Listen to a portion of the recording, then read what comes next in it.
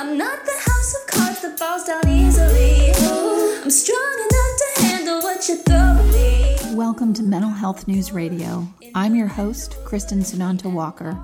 Just what are we going to discuss? The intimacy that is mental health. Let's continue to make it as comfortable as discussing brain health or heart health. This show has been on the air for several years, and we have amazing co-hosts.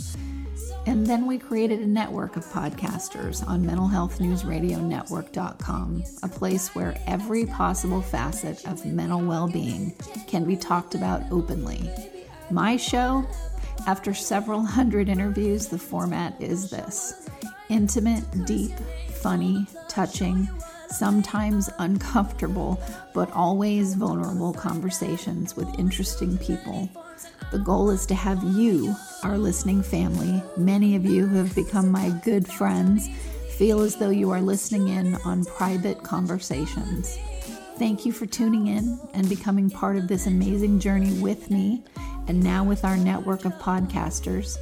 Just knowing this podcast might be helping any of you realize you are not alone on this journey called being a human being makes doing this podcast worth every second. After all we promised, we'd be cordial. Hey everyone, Kristen Sunanta Walker here, and I'm with my co-host for today's show, Frank King. Frank, thanks for jumping on. My pleasure.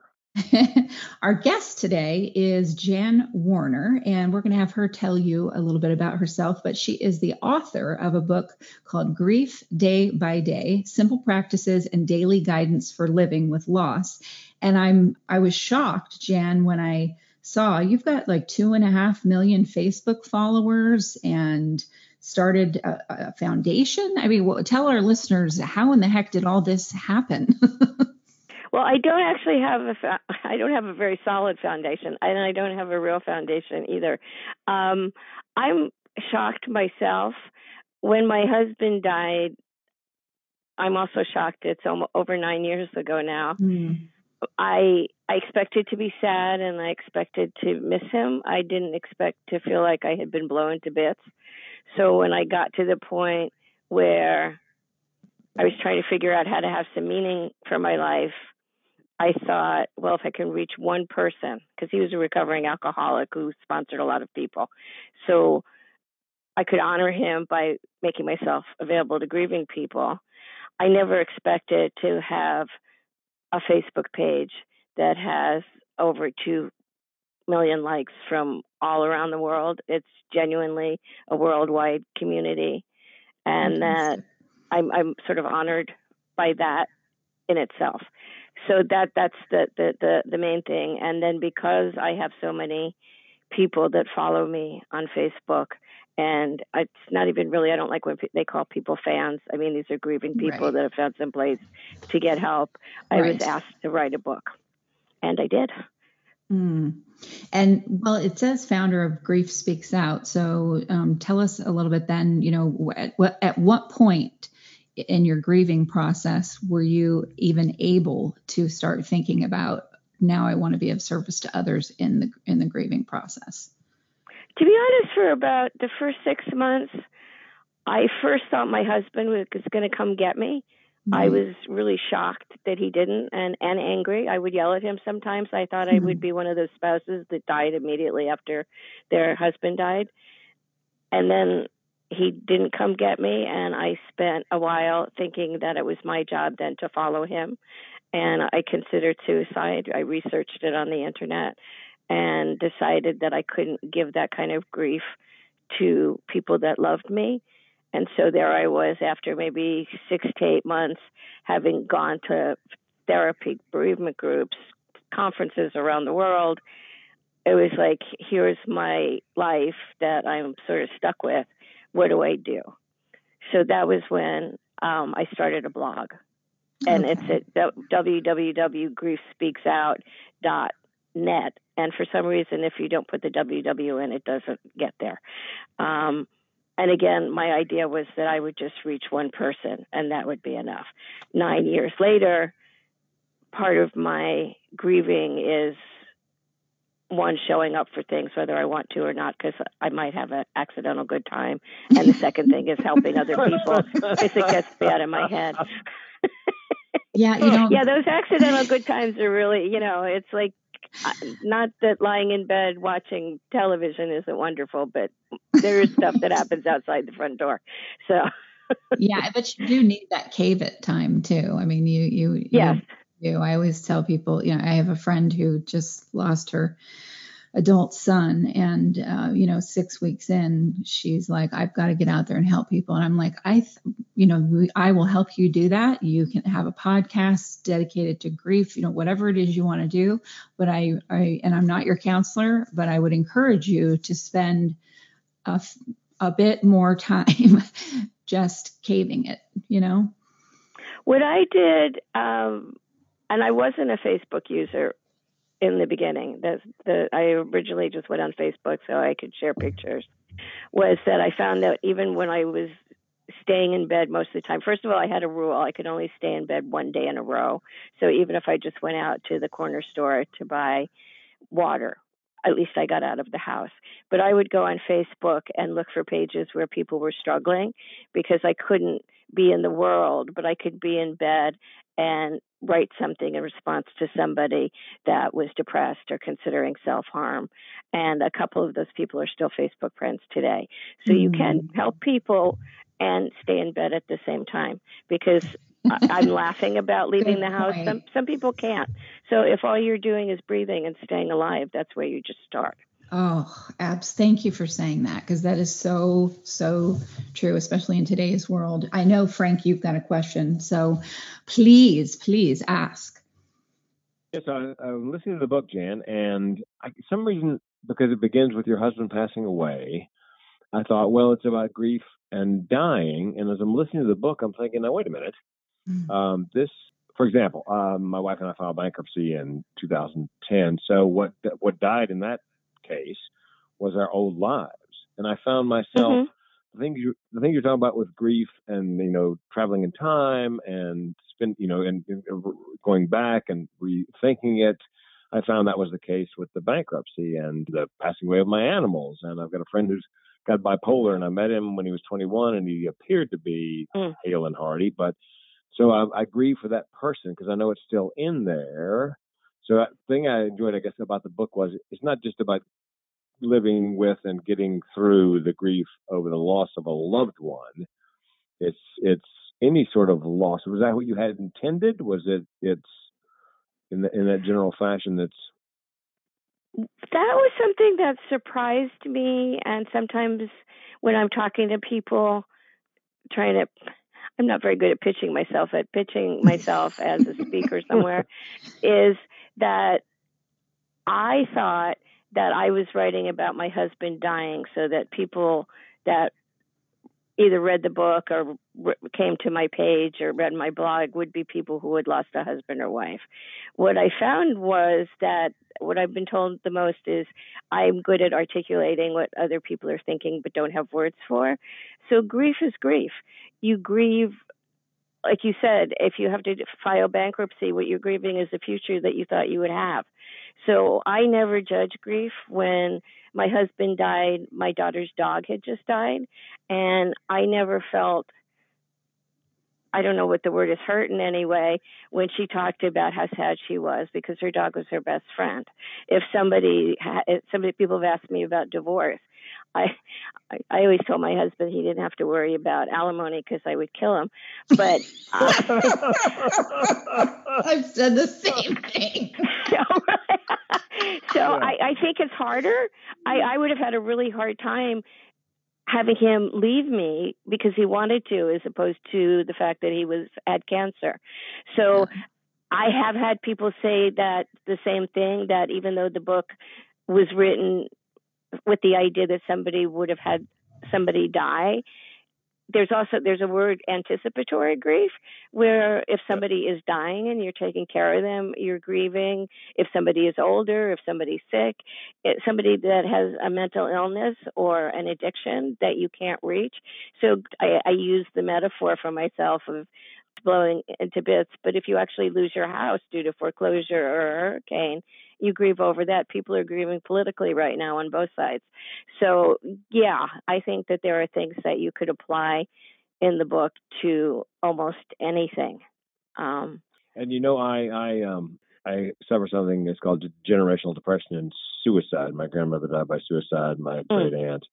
I've come very close myself, and I found in your book that the reactions people have to someone who is grieving and the things they say to people who are grieving, sometimes insensitive, although they don't generally mean it that way, are the same sorts of things that they say to someone who have major depressive disorder. And my favorite, by the way, was, because this comes up all the time, is it buck up, buttercup? Is that the phrase you used in the book, or somebody? Suck it up, buttercup. Yeah, it's just cheer up. It's a beautiful world. Follow your bliss.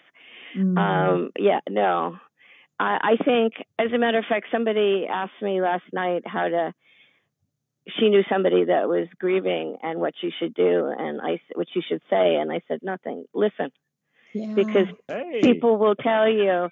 I've thought, what I say now is, whatever you think would help you, pretend I just said it, because what it's true. Because what I would say to you that would be helpful, I would say to another person, and they would think it was the most hurtful person they ever heard. Right. And we need people to hear that this is real. I sometimes, because you could tell I do have a sense of humor. Somebody will say, "How are you?" And I'll say, "I'm actually having a wonderful day, but my husband, he's still dead." So that's it. And you need to respect people that are depressed. You need to respect people that are grieving. You need to honor them where they are. And of course, the hope is always, which is why I always in everything go back and forth, even in my own life, between dark and light, is, yes, you want them to aim for being fully alive with whatever they have, so that depression isn't a box where you slam the door. I always say my role model for depression is Winston Churchill, because look at how much he achieved even while he was depressed. But if you can't do it, on the section on moving in my book, because it is good to move, I say if you want to go out and run, that's fine, but you can also just move your little finger. That's enough. If you need to start with moving your little finger, move it. That was inspiring to read that about movement, because you do need to do, otherwise that grief just stays locked in your body. I have an interesting, hopefully you'll think it's interesting question, just because I have some family members. Obviously everybody deals with different kinds of grief almost every day. You're in a process of grieving something, but I had a family member that they did the grief group, and they did all the stuff that that I said they should do. And I'm not saying I was some kind of expert, but I was asked advice. So they seemed like they did everything. And then they got so terrified of being alone that they immediately went scoping out a replacement, and they picked, because they have some money and whatever, they picked someone that really used the grief of theirs to get in and get control and all those things. So is that something that you hear from people, or that you've talked about before, the vulnerability of that aloneness, and then wanting to go and find some kind of replacement, and then maybe being taken advantage of? Definitely. I do watch true crime, so, but I'm always surprised that unfortunately there are predators out there. And I also find, if you're talking about people who have lost a fiance or a husband or wife or a lifelong partner, that there's people that, like me, that are sort of, I'm a professional widow. I just can't imagine falling in love with anybody else.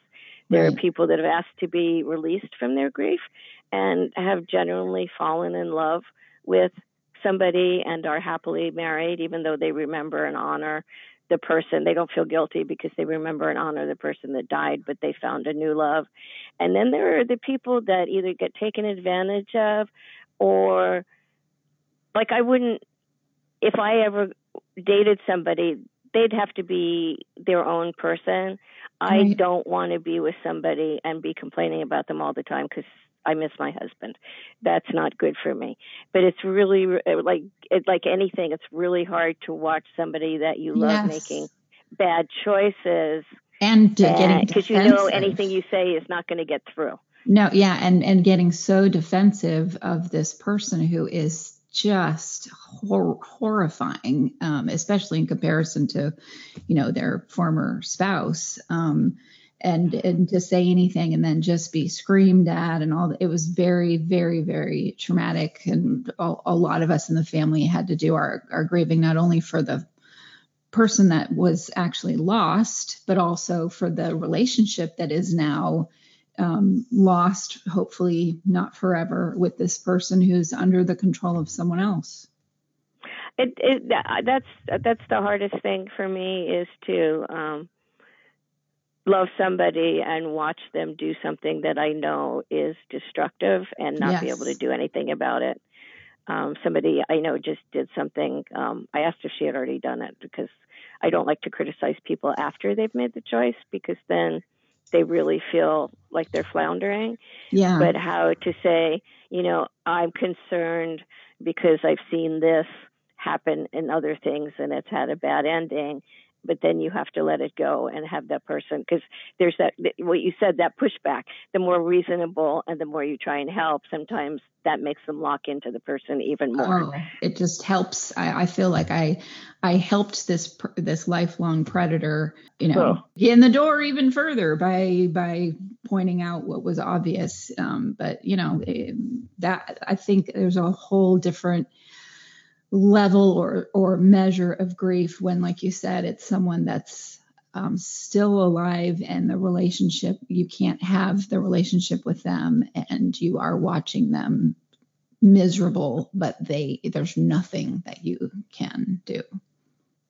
Yeah, I'm more of a claiming myself, but there are people that can't be alone. I mean, I had a rather negative reaction to it being 2019. I thought, okay, same old hamster wheel. I just have to get up. I just have to do this. Another year, my blah, blah, blah, blah.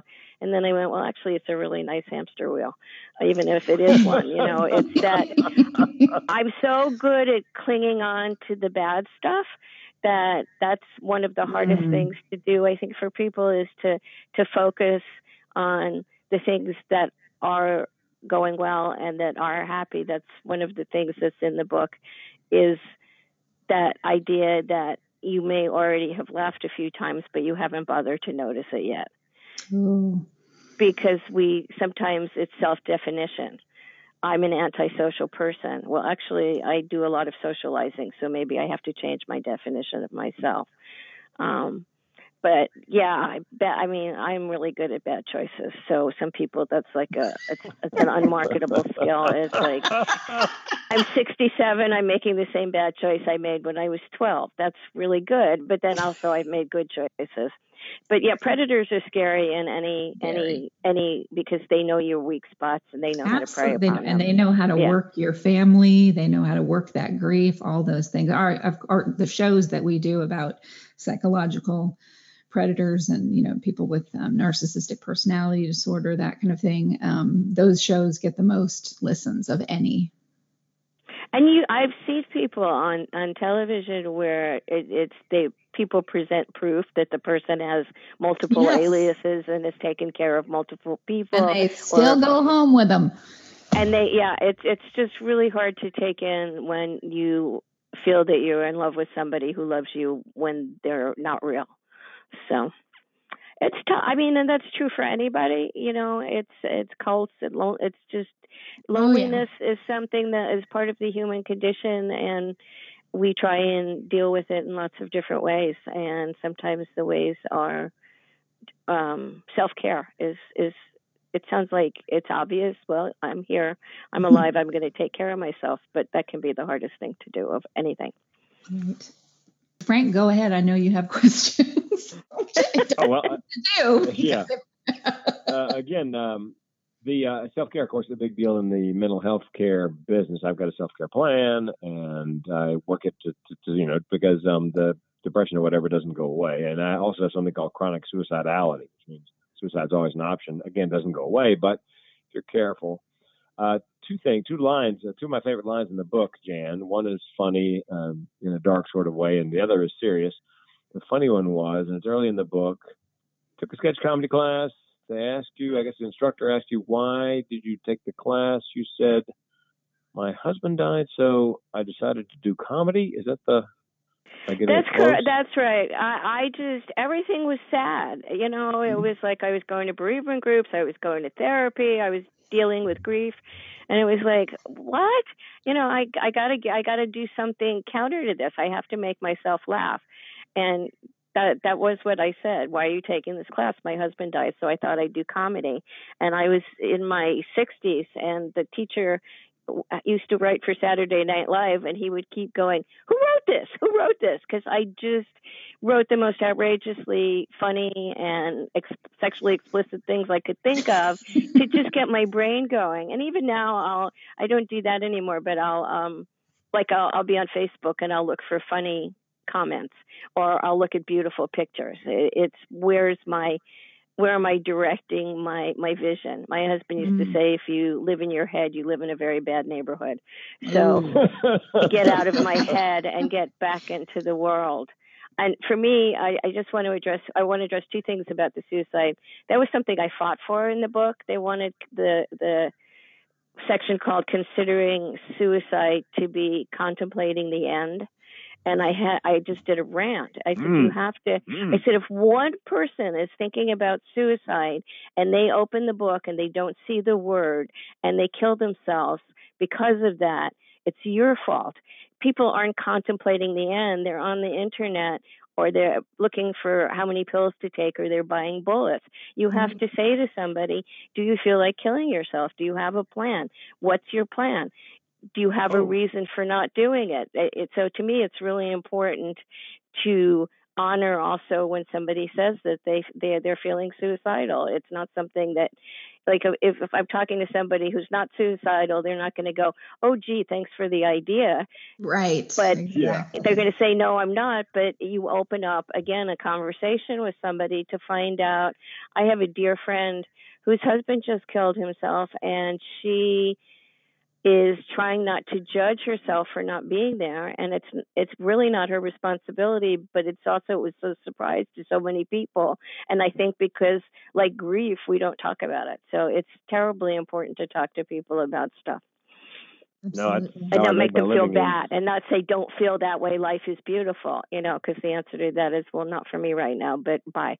But to really hear what people are saying and what their pain is, and then hopefully they'll choose life. But some people don't, and it's tragic for those who are left. Yes, and I make a living speaking, and the overarching theme is start the conversation, because silence kills. Give people permission to give voice to those feelings without recrimination. Exactly. Yes. My favorite serious line, by the way, and I've been doing stand-up comedy for 30 plus years, so I write everything that I speak, and so, from a writer's perspective, the line was, and I'm maybe paraphrasing, but this is what I could remember: my heart is locked in a dead man's chest. Yes, that's from a quote. Your line. That wasn't my line. That's a quote, and I can't off the top of my head give you the author, but that's I think I do a mean thing occasionally with people, and it's for education purposes. And I will just say to them, the phone just rang, and your daughter or your husband, or I name whoever is closest to them, was just killed in a car accident. When will you get over it? And I've had grown men cry just at the thought of it. I've also had people be angry at me for just asking the question. But I'm not somebody who believes that you get over grief or you move on. It just living fully with life. There's a psychologist that calls finding a relational home for it. Sometimes I eat too much, so I call it a layer cake. It's like I'll always have that layer of grief and sadness, but I've got a lot more layers now. When Artie first died, all I had was the grief layer. Now I've got grief, but I've got cake. And if I'm getting too much into the grief, it's like, well, pay attention to your granddaughter. Look at this. Look at that. But yeah, no, it just seemed, that was the other way I started this. I had somebody tell me that I had complicated grief and I should be over missing my husband in 6 months to a year. And that was the stupidest thing I ever heard. Why would somebody that was so important to me and so essential to my life, that gave me such love, that I had love for? We also fought a lot. It wasn't like this fairy tale romance. It's called but a normal he got relationship. me. Why would I want to forget him? It doesn't make any sense. Absolutely. It's like saying, here's the most, I just won an Olympic medal. Oh, I should get over it. It's silly. I just came up with that. I'm going to say my husband's my Olympic gold. I like write it down. I got 33 years of a best friend and my ex-husband. We both have one child together, our child. But yeah, I've thought about that with him because he's 16 years older than I am. And although historically his family lives with 8 heart stents and all kinds of issues until they're like 98 years old. So I'll probably go before he does anyway. But I was thinking about that the other day. I don't know. I was in a maudlin or morose mood or whatever. And it just hit me in the chest. Oh my God, that will be the grief of my life. That man, that absolutely the grief of my life, other than our son, of course. But it struck me how much it will have an effect on me should he go before I do. And I don't think you can prepare yourself for it, because my husband was older than I was. He lied about his age when he first met me. Mine did too. How really was he off? How many years was he off? He shaved off 10 years. Oh, and when and he was a good-looking man. Mine only did he one. Still is, but yeah. Anyway, so I do that. I'm very lucky to have. I called him taps on the head. I don't know if I'm making it up, but every once in a while I feel like he's talking to me. So I'm lucky to have friends that when I say, and Artie says, they don't go, "You're crazy." They just allow me to say something from his point of view. But yeah, no, and I thought when I found out that he was 21 years older than me, I thought sickness and death. Lord. And this is how I will react. And then it was totally different than I thought it would be. Yeah, we were 16 years. And so he's in his 60s and I'm in my late 40s, but he only did a year. And when I found out from his sister, well, he's not 34, he's 35. I was already pregnant and whatever. And we were already like, we're obviously together, soulmates, all that kind of stuff. But I looked at him and I said, what did you think 1 year was going to do? I thought that was what I was going to say, was that, that he really thought that you would not love him anymore if he told you he was a year older than he was. That's funny. Yeah, he's a hoot. He's still just, no one can make me laugh or just gets you. And it's how I get it when it's that person, that's your person. It's, that's what you just said. I'm glad you have a person. I'm very lucky. I have a wonderful daughter and granddaughter, and I have a lot of friends, but I don't feel like I have a person anymore. Right. That person that waits home for you, the person that just really understands, the person that lets you go on and on and on about whatever it is you go on and about without just going, okay, I can't. Yeah, exactly. And even if they say shut up, you can go, no, I need you to hear me. And they'll keep going, where somebody else says, that they really mean shut up. Right, exactly. So yeah, it's having, and there are people that have best friends, but I've also suffered. It's important for people to know that if their best friend or people in their lives have disappeared, I do not understand why, but it happens to a lot of grieving people, that people they thought would be there to support them just kind of disappear. Yeah. So it's a tough thing, because you have to deal with the grief over losing friendships in addition to the grief over the person that died. Right. So. Right. Exactly. Yeah. There's a quote from somebody, I don't know where it came from, but life is like a train ride with people getting off at odd spots. Your friend passing away. I like that. It's like this is not the end of your ride. Get back on the train, and they're off in the distance, and they're not even listening to you anymore. So it's tough. Yeah, that darn Jan, train. my dad died when I was 8 years old. It's to make it more melodramatic. It was my birthday and also Thanksgiving. Oh God, I hate that. I'm sorry. No, Sucks is the word, but yeah, that's awful. And there's other issues we can talk about later. But what I recall from from 8 on is I felt for other people who'd never lost someone. My first wife, a lovely woman, my high school sweetheart, we just didn't belong together, but she'd never lost anyone, grandparents, parents, uncle, aunt, cousin, nobody. And I just thought, I fear for her because I know what's coming. I know the depth and breadth of that grief, and she's never experienced it. And, it's going to happen sooner rather than later. So I found myself having, I guess, more empathy for people in facing that situation, especially if they've never lost someone and been through it once. Mm-hmm. That's an interesting perspective. Yeah. I mean, it's going to hit everybody at some point.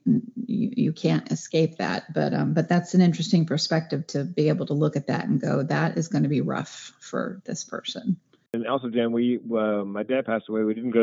My mother didn't take us to the funeral, which I think was a mistake. She wanted us to remember him as he was. I think my sister and I both used the closure is not the proper word, but right. There's never closure. But not only that, nobody in our house spoke of him for 4 years. Oh my goodness! I found my Boy Scout, his old Boy Scout manual, and I was 12 now, so I was eligible to join the Boy Scouts. So I found it somewhere, and I walked up to the kitchen where my mom was, holding the Boy Scout manual. She was washing a glass in the sink. She got the rag and the glass in her hands, and I said to her, "This is the first time anybody mentioned my dad in 4 years." I said, "Was Dad a Boy Scout?" And of course, the glass dropped. Right. So, and that's actually how we started the conversation about my dad. Was that. But yeah, it was like he was there one day and then, like a Twilight Zone episode. Who? No, gone the next. So some people deal with it like with silence. And if you're with me and you want to be my friend, you're just going to hear stories about my husband. It doesn't matter that he's been dead for 9 years. There's no new memories, but there's lots of old ones. So if you're talking about something, I'm going to be saying Artie this or Artie that. And with children, I think people are afraid sometimes, but you want to talk. That's where the listening comes in, say their names. You want to talk about the person that died, or at least say, do you ask if you want to talk about them? Because they didn't like, it's not like I don't know he's dead. It's not like I forgot about him and you're going to remind me. I was like feisty about it. It's like, I'm going to remember him and I'm going to make damn sure everybody else does. And it's odd because I talk about him in on the blog, in the Facebook page and to my friends. So a lot of people feel like they know him that never met him. So yeah, I wish that your mom had been able to talk about it, but for whatever reason, I guess what you say about the dropping of the glass, maybe it was too painful for her to talk about it. Yes. I wish people would talk about stuff more, and then of course sometimes I wish they would talk about stuff less. So it depends upon where we are and things. Well, but nothing should be taboo. You mentioned in your book about dreaming or curled up. What do you call that? Where you're sleeping like spoons, but you didn't call it sleeping like spoons. Our nooks and crannies. Nooks and crannies, yeah. And then you call up you I guess backed into your nook and cranny position in a dream, and then you, of course, at some point you have to wake up, and he's not there. And I hesitate to tell friends of mine about things like that because I feel whether it's an animal or a human companion that comes to me in a dream, we spend time together. I think of that as a bonus visit. And knowing deep down it's going to end at some point, but I always feel blessed that's I got that extra few minutes with that person or that creature in your dream state. Yeah, right. Yeah. Well, my favorite question that every day I ask a question, and one of my favorite questions is there something that you do or feel that you feel is crazy? And then that's the one where I always say, remember you're on Facebook and it's an open page and people will be reading what you're writing. Right. But I'll share what mine is. I thought that when my husband died, I had him cremated and that I would have my daughter, who was a woodworker, build him a beautiful urn. And instead, I took the bag of ashes and it's in a pillow on my bed. And I thought that when I wrote that, everybody would like run away from me and nobody would ever, I mean, obviously you're crazy to have your husband's ashes in a pillow on your bed. But what I found out is there's a lot of people that actually have the ashes of the people they love or the pet they love in a pillow on their bed. Mm. So sometimes it's a good thing to say things because you find out you're not alone. But sometimes people are genuinely worried because people will be critical of them for the choices they made. Or I think grief is such a horrible thing. I'm sorry for stepping on. Unless you're hurting somebody or yourself, whatever you do is fine. You're trying to cope with something that you can't cope with. You're trying to live with something that's unbearable. So however creative you get, bless you, that's what you need to be doing. Absolutely. Sorry, go ahead. Well, I was just thinking about, this is what we do in the mental health field. And I had a guest come on who is very in Hollywood circles and talks about, all this stuff that he went through, which was totally fine. It was inspiring to hear, but he's not in mental health circles. So he was going on and on about, people just don't talk about these things, mental illness. And I was like, well, we do every freaking day. So, and we talk about, the stuff like what you're talking about. We'll say those things. And I think what's interesting about that is, even though I can get a hit of, oh, geez, I shouldn't have shared that because now I've really let the cat out of the bag on how messed up I am or whatever, and then I let it go. But what's interesting is more someone who's really uncomfortable about and what you said is something that triggered something they haven't dealt with quite yet. And so their reaction sometimes, like I'll give you a better example. I'm butchering this. I was doing a speech when I was very young about sexual abuse and someone, and I was talking about my father, and someone got up and started pointing their fingers at me and telling me, how dare you say that, blah, blah, blah. And I knew, because I had enough therapy already, that I made them uncomfortable because they hadn't dealt with that had happened to them. And I knew to be very kind and ask if there was a counselor in the room and all those kind of things. And then years later, I ran into this woman while I was speaking at a different thing. And she did tell me that that is what happened. She was so enraged not at me, but at what I was saying, because she had not dealt with what had happened to her. Not everybody gets that kind of meetup later to know that whoever was upset with them, it wasn't about them. But that's a big thing I notice, is a lot of times what they're saying to you is showing you how uncomfortable they are, not how weird you are. Right. And also, for me, it's worth the risk because of the doors it opens. Yeah. I was lucky when I was in college. It occurred to me that if I always wore a mask, I would die never knowing if anybody liked me or not. That there are people that don't want to be around me, but the ones that do, they know me. They put up with the grouchy part and the sad part because I just am who I am. But a lot of times somebody will tell me that somebody told me she had been in a psychiatric hospital. Somebody else just emailed me and said he was feeling lonely, and did I ever feel that way, because he was traveling by himself. So what I've done is by making, and this was somebody who said to me once, friendship means something different to you than it does to most people. And I said, yes, but it does then open the door for somebody to share their secret. I'm putting it in parentheses.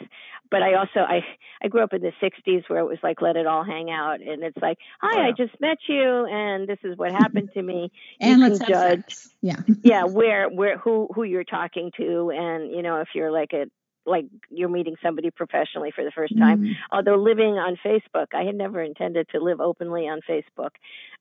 Sometimes I'll meet somebody professionally and they'll kind of shyly look away and go, I read what you write.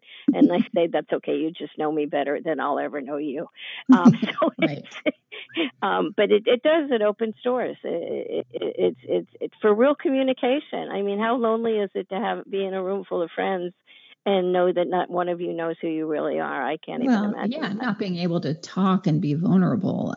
I've seen that at different gatherings with people. I'm comfortable with my peeps and new peeps that come in because we all will talk about anything. But I know when I go into different environments, it's going to be all surface stuff. And God forbid I talk about what I do, because that will be the minute that everybody gets up from the table and says, gotta go.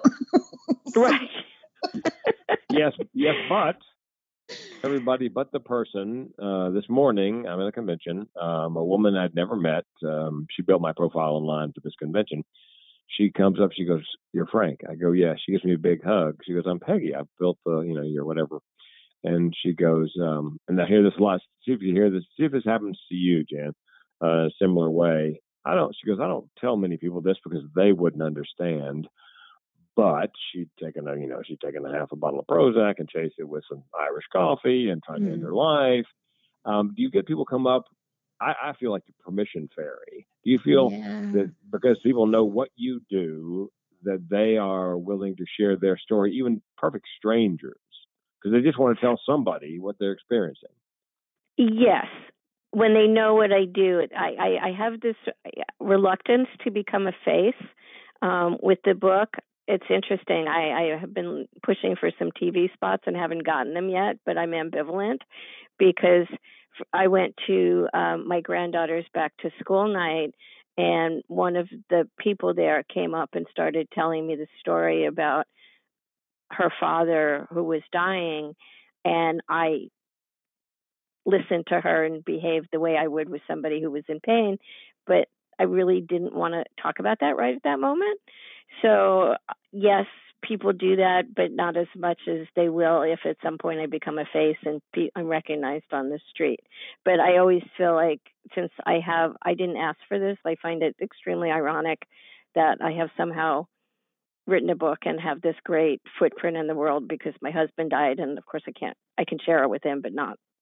Anyway, you could figure out how complicated that all is. But yeah, the what you said, the permission fairy is, you take away your ability sometimes to just be private about things because people know all about it. Right. So interesting. That's an interesting. I've thought about that too. Like, people have pushed me, don't just be on a podcast, also do webcasts, and we started doing them, and I'm okay with it, but I really, I agree with you about the face part adds a different layer to things that I'm not sure that I want, not because I have a problem with what I look like, but more it's something deeper than that. So thank you for bringing that up, because I've never heard anyone talk about it in that particular way. Become open. You would then become open to, like, when you were in the grocery store, and right. Yes. That's you just want to get whatever it is and get out, and somebody comes up to you and recognizes you and says, "Oh, right.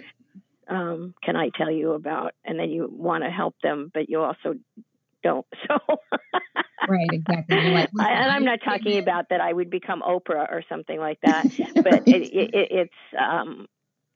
it's interesting. That was something I was going to say before, is when we talk about different things we do and listening, sometimes somebody will write me and say, is that normal? And oftentimes it's like noon and I'm eating ice cream, watching soap operas in my pajamas, and I go, why are they asking me? Right, exactly. But I don't, it's not, my answer is, for me too, it's not, is it normal, but does it serve the life I want to live? Like, my thing is I eat too much, and I'm not healthy. And if I could get physically healthy, I would feel much better.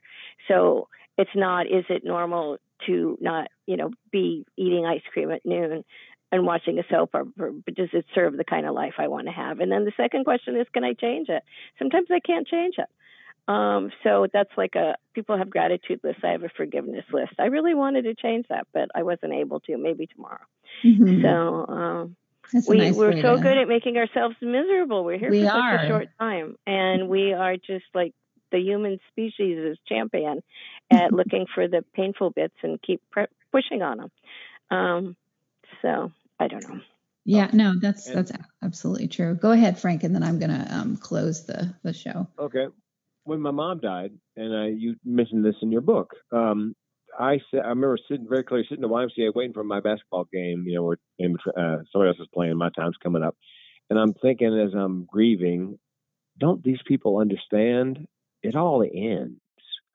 It's just nobody makes it out alive. How can these people be happy playing basketball when we all know, we have a best of use by date? And that took me a while to work through that, to get back to where I could ignore the fact that we're all terminal basically from the time we're born. Right.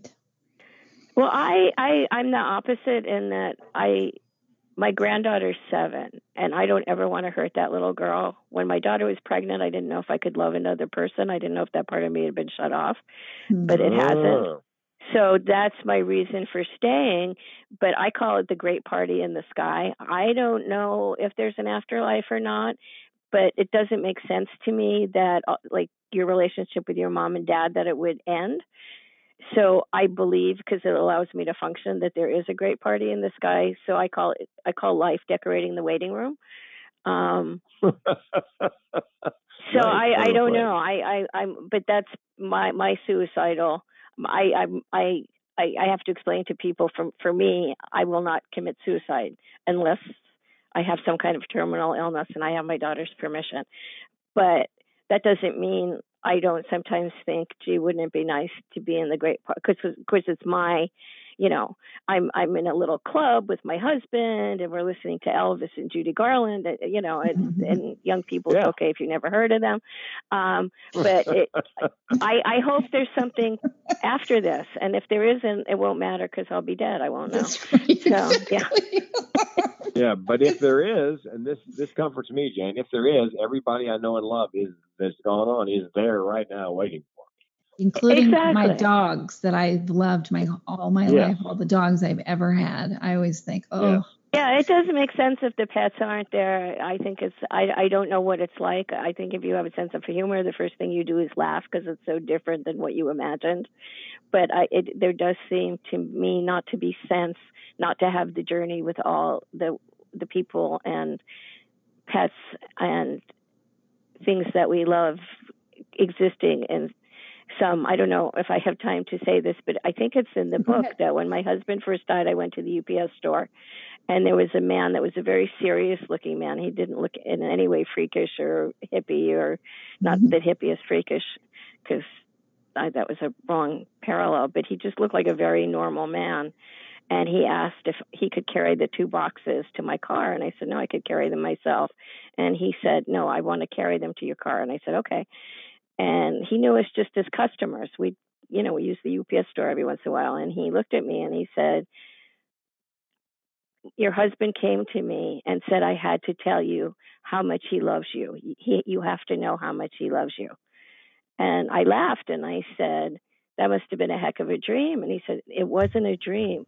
Take this seriously. It was an apparition. Your husband appeared to me and he needs you to understand how much he continues to love you. And I started to cry. And of course, now I make it to joke and go, what does UPS deliver to you? But that's why would he do that? It's just, I've had those kind of experiences where people who don't know me and have no reason to make me feel better are giving me a message from my husband. So I don't have an answer, but it does make me feel better to think that. And I also would like Ronald Colman and for people that don't know who old black and white movie stars, Cary Grant. I'd like them to be at the end of the white light as well. So that's my personal request. Well, Jan Warner, author of Grief Day by Day, tell our listeners where they can find you. You can find me at www.facebook.com/griefspeaksout.